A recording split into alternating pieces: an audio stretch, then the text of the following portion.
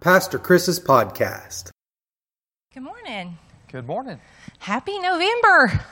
I'm all excited. This is a lot of years since I've been old. Like, November is my favorite holiday month now because it's just all about Thanksgiving and being thankful.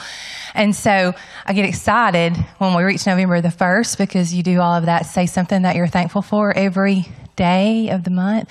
And that's just a clue to what I'm about to ask of you. So, but this year in particular, I'm really excited about getting to focus on what I'm thankful for. I was looking online last night, and a friend of mine was at a Halloween party, and she just dressed up as 2020 because she couldn't think of anything scarier than 2020. And so let's turn our focus off of the scary 2020 and let's be thankful. So I always like November because it just seems like there's a lot of crazy from the time that we start school until we get through Halloween.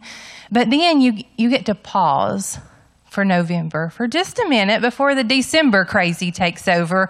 And it always just seems like a little bit of downtime for me.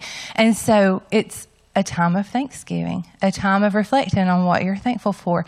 And one thing that I have learned is that it's real hard to be bitter, and it's real hard to be pouty, and it's real hard to be sad when you're trying to focus on all of the things that you're thankful for. And so as we enter into this month of Thanksgiving, I'm going to issue a challenge to my youth members and adults too, if you'd like to participate, because I just think it's uplifting and I think it's going to be fun. But I would like for you to either send me a message or go to the Facebook page, and every day tell me something in your life that you're thankful for. I'm going to collect these things and we're going to use them on Wednesday nights over the next few weeks. But just fill me full of things that you're thankful with.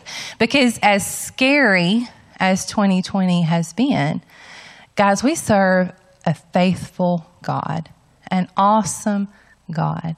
And He has provided us with so many things that sometimes we just take those things for granted because we think, well, shoot, I'm not going to get to do this because of COVID, or this is going to change because of COVID. And I just think that we need to knock COVID out of the equation, and we need to remember that we serve an awesome, faithful God. And He is faithful in all things, and He will be faithful through this pandemic. And we need to remember that He's provided us with a lot more to be thankful for than to be sad about.